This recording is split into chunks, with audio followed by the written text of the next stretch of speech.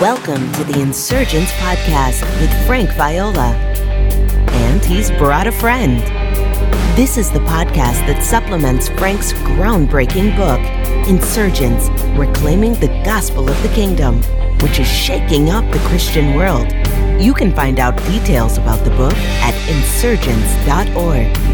Sit back, open all four ears, physical and spiritual, and join the insurgents. Here's Frank. Right now, you're listening to two men sitting in a room who are dumb enough to answer any question you have.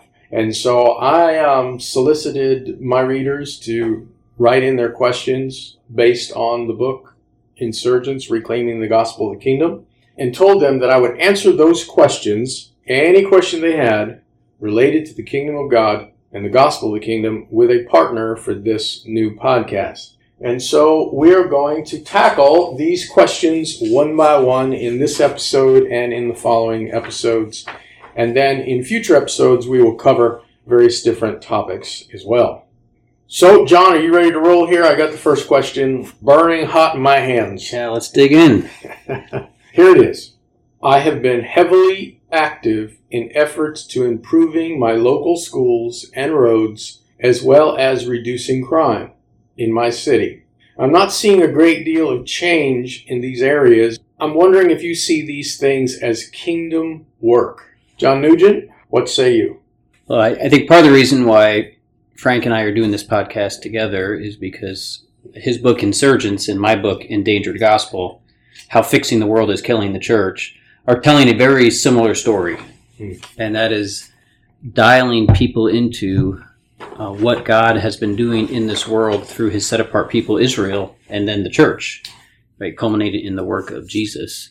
And so we've argued pretty strongly that kingdom activity, kingdom work, is God's work in this world through Jesus to usher in a new era in world history, a new social reality, the kingdom community, that is a community who orders its life according to God's original purposes for this creation, and who are right now a demonstration plot of what God's reign looks like. And in anticipation when Christ returns and brings about a new heavens and earth, the kingdom community's life together is a pointer to that future reality and even a current experience of that future reality. And so where this question kind of gains its traction from is the claim that both of us make in our books that the church's work is not to find what's broken and messed up in this fallen world order, the kingdoms of this world, and to make that better. But God's kingdom work is the creation of a new thing, the kingdom community, which is an alternative to the fallen kingdoms and structures of this world. That's right. And so we distinguish between kingdom work, the work of the kingdom community to bear witness to God's new order, and works of maintaining the old fallen order that's passing away. Right. And so it's not surprising to hear that people who are committed to kind of propping up and fixing, reforming broken, unchristian, unbelieving social institutions, that effort is met with a lot of frustration. Yes. Because there's a whole lot of sin that's wrapped up in those structures. Power plays and political jockeying for position and people wanting praise and glory and fighting over limited resources. Right? It's the kingdoms of this world that are a part of doing things that are good for the world. Like good roads, a quality healthcare system, solid public education. These are not bad things, but they are structures of the fallen order that's passing away. The world system. The world system. That's right. And so that work is constantly frustrated by sin. And it's important work that needs to be done. And God uses all sorts of people to do that work, despite their brokenness, despite their fallenness, because it's good for the world. I distinguish that from kingdom work because the kingdom work to which God has called believers, and only believers, is the work of God's forming a new order, a new age, a new social reality Amen. Alongside with Yes. the fallen world system. That's right. And so it's the work of building up the kingdom community to be more faithful witness to God's reign through Christ that is properly called kingdom work. Mm-hmm. This other work is important, and God needs it to be done and uses all sorts of people, believers and non-believers, to do it, but it should be delineated from kingdom work. Yes. I totally agree with every word you just uttered, John. And in my view, just to kind of put a language handle on it, I would distinguish between humanitarian efforts, which are beneficial to everyone who lives in a given city or country, humanitarian efforts versus the work of the kingdom. And I see this term good works or good deeds throughout the New Testament in the framework of kingdom work. I see good deeds as something that the New Testament authors, when they use the term good works, were describing the work of the body of Christ or Jesus himself in alleviating human suffering as it relates to the preaching of the gospel of the kingdom and the demonstration of the gospel of the kingdom and the embodying of the gospel of the kingdom. So, for example, in Acts 10:38, Luke says this, how God anointed Jesus of Nazareth with the Holy Spirit and with power, how he went about doing good, right? Good works, good deeds, and healing all who were oppressed by the devil, for God was with him. And so I draw a distinction this way between humanitarian efforts and kingdom work or good works, according to the New Testament usage, by saying this: if a good-hearted agnostic can do it, if a good-hearted atheist can do it, it's not the work of the kingdom of God. Because the work of the kingdom of God is only done by and through the Lord Jesus Christ, the King. And the kingdom relates to the gospel of the kingdom, which cannot be divorced from the declaration, the clear declaration that Jesus of Nazareth is this world's true King and true Lord. It cannot be separated from that. That's right. And so fixing the roads in your town, I'm all for great roads, okay? Please, especially in Lansing, Michigan. Yes, I'm all for it. I'm all for the reduction of crime. I'm all for clean streets. I'm all for better schools. But, sisters and brothers, that is not the work of the kingdom of God, because that really has very little to do with the declaration that Jesus Christ is King and Lord, and a good-hearted atheist or agnostic or a person from another religion can do those same things. Yeah, maybe an easy way to distinguish between whether a given activity is kingdom work or not would be to say, is the work you're doing serving an eternal order that's not passing away? Oh, perfect. Beautiful. Say that again. Is the work you're doing serving an eternal order that is not passing away? Amen. Because when Scripture describes God's kingdom, it is the kingdom that Jesus inaugurated that will become the future of world history after all other kingdoms have been subjected under his feet and are no more. And so that's a healthy question to ask. And it doesn't mean this other activity is not worthwhile. Mm-hmm. It's just, it's serving a different kingdom. Well, and here's the problem I have. I have no issue with a person volunteering, engaging in these kind of efforts, and I'm talking about a believer. My concern, however, is that all of our time is limited. And so if an individual volunteers for committees that are trying to improve their local school system, getting their roads cleaned up, reducing crime, neighborhood watch, whatever, and they're expending their time and energy in those things which are trying to make better a world that is going to pass away, and they have less time or little time or even no time to be part of a kingdom community and its life together that embodies the kingdom of God and demonstrates the kingdom of God collectively, then I would say that those efforts, while beneficial to a local city, are a distraction from God's ultimate intention. Yeah. One of the primary things about God's kingdom is Jesus uses the metaphor of it's like a treasure that's hidden in a field or a pearl that a merchant finds. And when you grasp God's kingdom, you divest yourself of all other prior occupations that consumed your time, energy, and resources, and you invest yourself fully into that treasure, that pearl, which is the kingdom of God. Mm-hmm. And so Jesus says in the Sermon on the Mount, seek first God's kingdom. It's got to be the rudder that guides your life. The thing that excites you, that animates you, that derives your energy, that you're eager to talk about, that you want to share with others.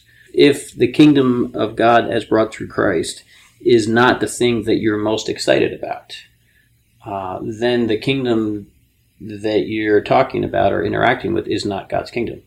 Yeah, that's right. Because once you've truly grasped God's kingdom, it reprioritizes your whole life. And any other kingdom, any kingdom that you could learn about and embrace, that you can put in the 2 spot or the 3 spot in your life, is not the kingdom of God. Yeah. Amen. In my experience, when a person hears clear articulation of the titanic, earth-shaking gospel of the kingdom, and they respond to it, they receive it, they embrace it, it catapults them into a brand new dimension of spiritual life and perspective, the likes of which they could have never imagined before. When we're talking about the kingdom of God, we're not talking about going to heaven after you die. And we're not talking about trying to make the world a better place through social and political activism. And we're not talking about signs, wonders, and miracles. We're talking about something completely different. We've articulated what the kingdom is in our books the best we can. And as I've pointed out elsewhere, it can't be defined without diluting its power and draining its glory. That's why the New Testament never defines it. It only illustrates it. Yeah. And Jesus would often say, the kingdom is like this, the kingdom is like that, the kingdom is like this. But after you put all of those utterances together and you see what the kingdom isn't, because Paul would say, well, the kingdom is not so and so and so and so. Then you get a clear impression of what the kingdom of God is. And it is powerful. I would just say this. Imagine that you are standing on a mountain, and that mountain represents all the teachings you've ever heard, all the sermons you've ever heard, all the books you've ever read in the Christian world. I am suggesting, and John, you're suggesting this too, whether you realize it or not, you're telling God's people there is another mountain by which to stand. And it takes dropping most of what we've learned in the Christian family over the years, dropping that and getting on that other mountain. And when you get on that other mountain, you see things from a totally different perspective, and it changes everything. Because the perspective is so different, yet so grounded, so tightly grounded in Scripture and in the Lord Jesus Christ, that part of it cannot be denied. It's what Jesus uses the analogy of wineskins to demonstrate. You can't take old wine and put it in new wineskins. And you can't put new wine in old wineskins, obviously. So we have identified that humanitarian efforts, which are beneficial to all people in the world, are noble, but they are not the work of the kingdom. What then would you say to this person who asked this question? Maybe they really are motivated to be involved with helping their local community with respect to roads and schools and reduction of crime. That would not distract them in both time and energy from the kingdom of God and the work of the kingdom and being part of a kingdom community or a kingdom cell, as I describe in my book. What other option is there for them? I see 2 options. One, and this kind of builds off of the work of the Apostle Paul. His passion, it's clear in all of his writings, was the kingdom and planting and sustaining and nourishing kingdom communities. Mm. But he had to eat. Yes. And he found it necessary to make tents. And tents were really important to society and other leather creations, right? That's right. That he would have been involved in. People needed them for shelter. People needed them for clothing, maybe saddles or whatever else they did with leather. And he picked a vocation which would have taken a lot of time in his day. Yes. In which he dedicated time to offering this service that would put food on the table for him. And I think Christians who feel called to, I really have a passion and a gift for engineering and road construction and better ways, that may be a good tent-making ministry for you. Mm-hmm. To find your employment in this area of passion. Your vocation. Your vocation. The thing you do to put bread on the table. But that can't become your identity.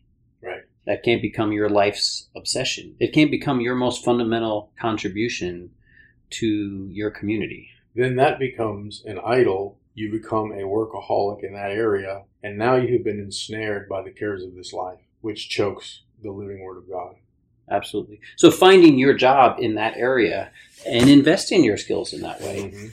but not saying that because it does good for the community, we are now going to give it the title kingdom work Mm-hmm. and make that your missionary contribution to the world. That's right. Yeah, that is so good. Well, it's interesting you mentioned about Paul and his vocation because, boy, Paul of Tarsus runs against the grain of our modern concepts and practice of ministry, particularly when it comes to quote-unquote full-time ministry, professional ministry.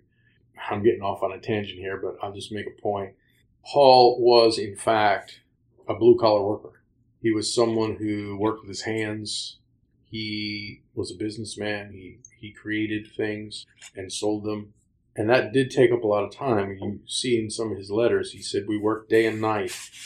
And number one, he did it so that he would not burden the kingdom communities he was serving, that he was raising up. Long discussion in 1 Corinthians 9. He had the right as an apostolic worker to receive his income from the Lord's people, but he chose not to exercise that right because he did not want to be a burden on the Lord's people. And there's other benefits too, and that is if you're being paid by a group of people, they in effect control you and what you say. Paul was totally free to say and share whatever was on his heart.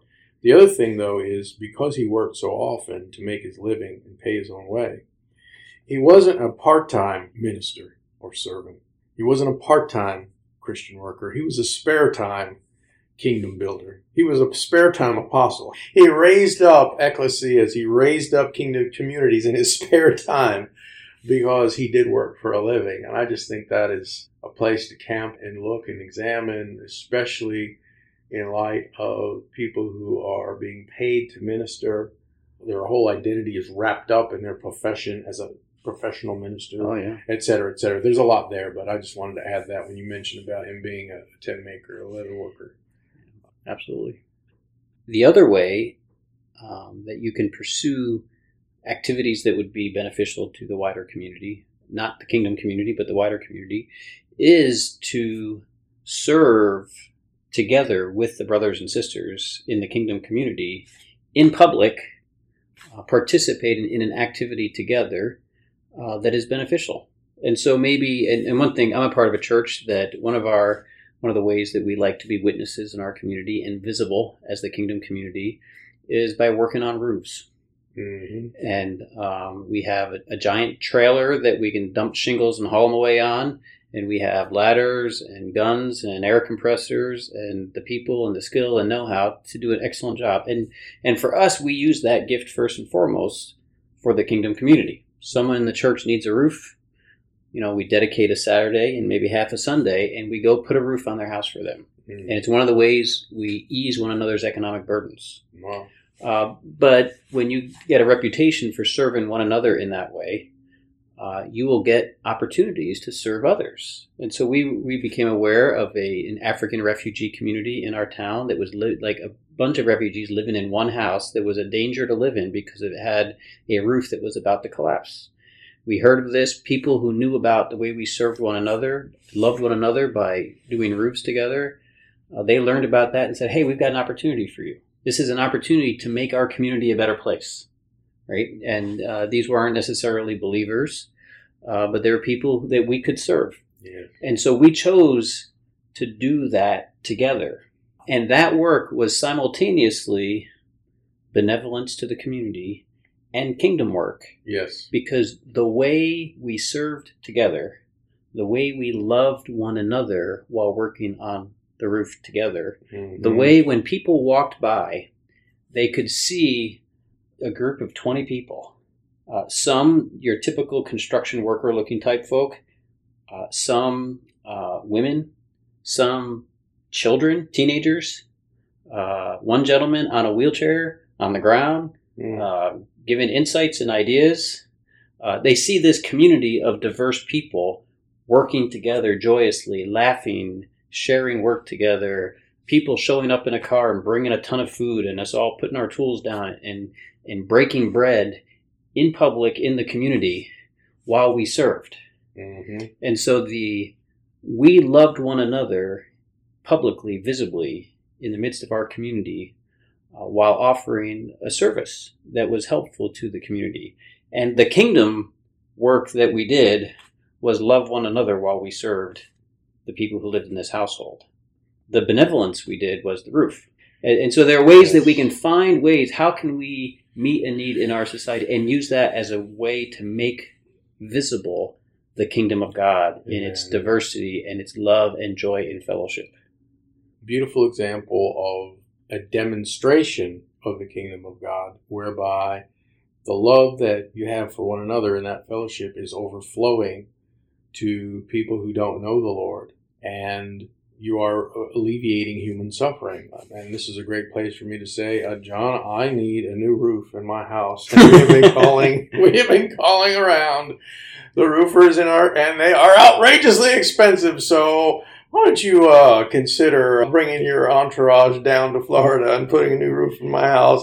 I promise it will be a witness to the kingdom. It's a great, great example. And again, I would call that doing good works. That is works of the kingdom. It's collective, it's corporate, it's putting the body of Christ on display, and it is an outflow of the love you have for one another. It reminds me of the stories we have in the early centuries of church history, where plagues would blow through a city and just take out an entire population, and it was the Nazarenes, the Nazarites, as they were called, the Christians, who stayed there, nursed one another, and also nursed the heathen around them. So the love that they have for one another was put on display, but also there was a demonstration of Jesus Christ as King and the kingdom by their love for those who weren't even part of them. And one of the emperors, I think his name was Julian, was just awestruck. Of course, he was criticizing it, saying something like, the Nazarites, they not only take care of one another, but they take care of us as well. Very powerful testimony. When all the nurses and doctors left, they just got out of Dodge. It was the Christians who stayed. And that's just another example, brothers. So I appreciate you sharing that. And I think if we were just saying, all right, who are the 3 or 4 guys in the church that are really gifted in construction? Why don't you go put a roof on that church? Mm-hmm. And you go and, the church family gives you, and here's $50, get yourself some food while you're doing it. It wouldn't be the same demonstration of the kingdom. No, it would be an efficient use of our time and energy and resources that got the job done and took care of this household. Mm. But neighbors walking by would have just seen another construction crew. Yeah. They wouldn't have seen the kingdom in their midst in its diversity. Yeah. Well, I hope we answered that question adequately. Let's see. Let's go on to the next question. John, the question is, are there really insurgents today the way you describe in the testimonials in your book? I cannot find any where I live. And a related question to that is, where can I find an ecclesia like you describe in Insurgents and Reimagining Church? Well, the answer to the first question is yes, there are insurgents. Absolutely. I believe the insurgents is growing every day. The Lord is capturing more and more people with the explosive gospel of the kingdom, and many are responding to it. Is it a big wave? Is it a big movement? Is it going to turn into something like Promise Keepers? No, I do not believe that will ever happen because it is too costly. It didn't happen in the first century. I don't think it's going to happen in our time. But there are certainly people who have truly, authentically joined the insurgents, and they are on this journey of entering into the kingdom, enjoying its riches, and growing into its fullness. I know many of them personally. There's testimonials in my book. You just heard a testimonial from John. The other question is, where can I find one? I think that is the wrong question. I really do. Because this is an impulse that Christians have. They want to find something that already exists and be part of it and be connected to it. And I have found that usually when people have that mentality, where can I find this group that's doing what you're talking about? many of those people, I would say the majority of those people, are really experimenting. And so they may try it out like they're trying a new restaurant or a new country club. And the moment that things don't go the way they want, or they get offended at something, or it doesn't meet their expectation, there's no commitment, there's no devotion, and they're gone. I'll tell you my own opinion on this. You would be very foolish to try to find a group like this on Facebook. Most groups that use terms like organic, house church, simple church, all of these different terms are filled with people who have incredibly diverse views and diverse personalities and diverse theological systems and diverse ecclesiologies, their understanding of the church. And I have not seen anything but a lot of carnage come from Facebook groups. Yeah, they have their decent moments, but I've never found a single person in the last 15 years who has gone to a Facebook group and actually found a living, breathing expression of the body of Christ. I've not found it. Same thing with so-called house church directories. I know all of them that exist out there, and I wouldn't give you 2 cents for any of them because most of them are so outdated. And many of them are simply small institutional churches that are gathering in a home. Right. It's, honey, I shrunk the church. And I'm not somebody who advocates house church, quote unquote, as something to be romanticized. I don't think God's passion is the house. Most house churches are glorified Bible studies. They're not the living, breathing ecclesia that we see in the New Testament.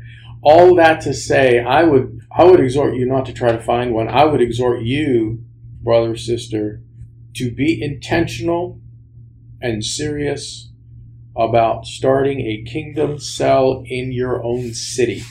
And you don't have to be a church planter or an apostolic worker to do that. You can be a brother, a sister of any gifting and any calling to open up your home or to gather in a meeting place or a restaurant or a coffee shop with at least one other believer. All you need is 2 believers to form a kingdom cell. All right? And that could be the embryo by which the ecclesia of God is born. And I talk about kingdom cells on my blog. Real simple. Just go to frankviola.org/kingdom. You'll have all the articles about the gospel of the kingdom that I've written in the Insurgents. One of them is how to form a kingdom cell where you live. There's also a discussion about it in Insurgents. I would exhort you and challenge you to seek to begin a kingdom cell in your own town, prayerfully and with the Lord's leading and guidance, and with some of these ideas that are sketched out in these writings. Because let me tell you something, God's intention is to have a living, breathing expression of the body of Christ, an ecclesia, a kingdom community that's embodying the gospel of the kingdom in every city and in every town on this planet. And if everybody's just looking to find it, well, folks, let me just be honest with you. It's rarer than chicken molars in our time right now. It is exotically rare. Do they exist? Absolutely. What I wrote in Reimagining Church came out of my own experience. I would say to you, stay where you are and seek the Lord about forming a kingdom cell and take the initiative to do that. That is my answer to that question, brother. Yeah. That's very similar to what I would say. If there is one in your town, ask around, and you're going to have to ask probing questions. What is it that animates them?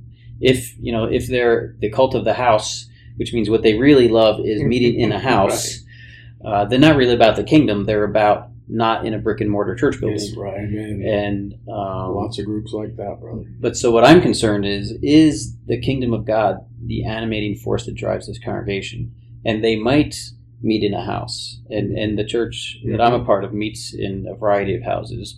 But some meet in buildings, and some meet in coffee shops. Right? And so there's a wide variety of venues, and unless you're asking kingdom questions, you're asking the wrong questions. We talk about symptoms of what some characteristics that kingdom communities have, but if they don't have the kingdom as their core, you're not finding an Insurgents kind of congregation.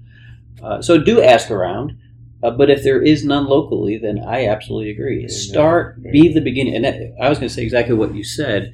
God's desire is for every congregation to be a kingdom-driven congregation. Yes.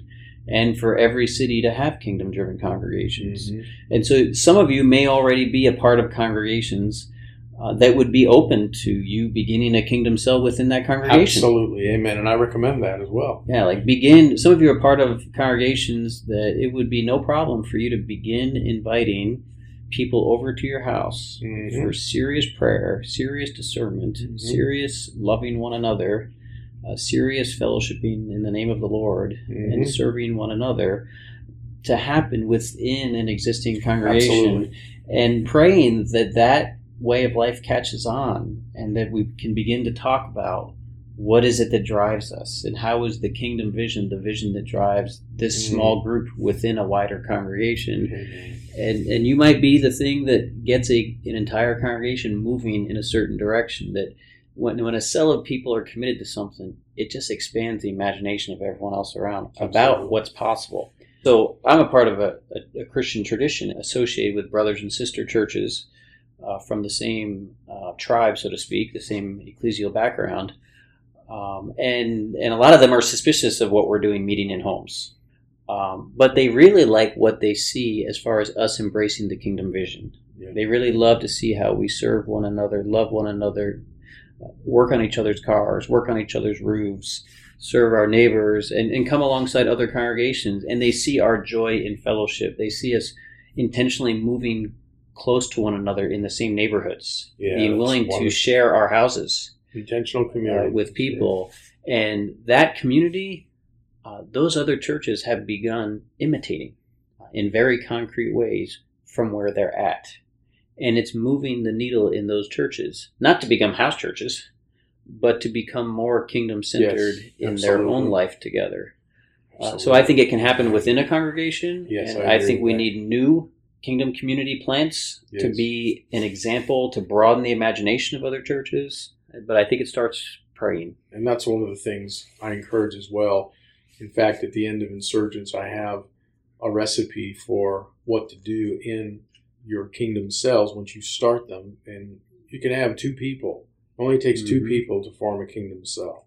But there are suggestions there that can get you rolling on that. I've been encouraged, too, that there have been a number of pastors in the United States who have been using Insurgents with their congregations, preaching on the gospel of the kingdom and setting up kingdom cells in their congregations. Now, how many of those groups exist? I have no idea. Where are they? I cannot tell you that. Well, I know of some.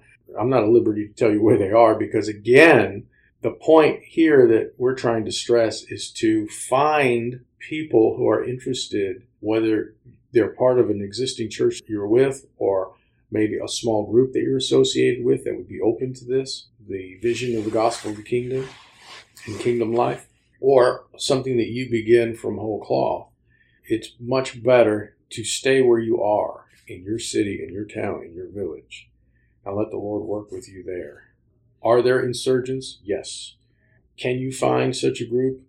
Possibly, but probably not. Can you form one, a kingdom cell in your city? The answer to that is yes.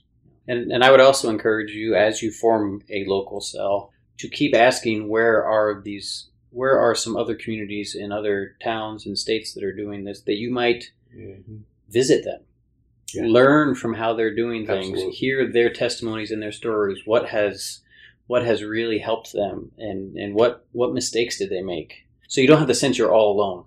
Yeah. Exactly. You're not the only ones doing this. You don't need to leave and go join these other groups. Absolutely. But you can find a lot of strength by partnering, just forming friendships between absolutely. congregations, the kind that Paul is forging between churches in Greece. Absolutely. That's indispensable once you have identified, where these other groups are. And that's one of the reasons why I wish to have sometime in the future an Insurgents conference, because it would be specifically designed to bring everyone who has heard the gospel of the kingdom and or who has read the book or who's even interested in this thing called the gospel of the kingdom.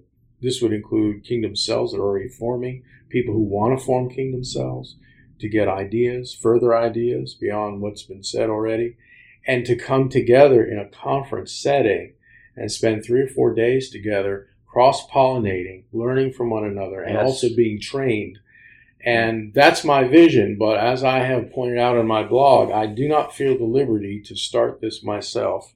I'm looking for the Lord to bring a partner to me. So if you're listening to this and you're a pastor of a church and you have a congregation and you're on board with the gospel of the kingdom and you have a burden to do something like this, to host something like this, then contact me by all means, because I would love to have a conference like that, John. And you would be someone who I think would enjoy being part of it as well. Absolutely. All right, folks, we're going to sign off. Until next time, the insurgence has begun. Don't miss it. If you enjoyed this episode, please subscribe to the Insurgents Podcast and give it a 5-star review on iTunes. This will help others find it. Also, you can join Frank's unfiltered email list at frankviola.org and receive encouragement, challenges, and insights connected to the gospel of the kingdom. Remember, the insurgence has begun. Don't miss it.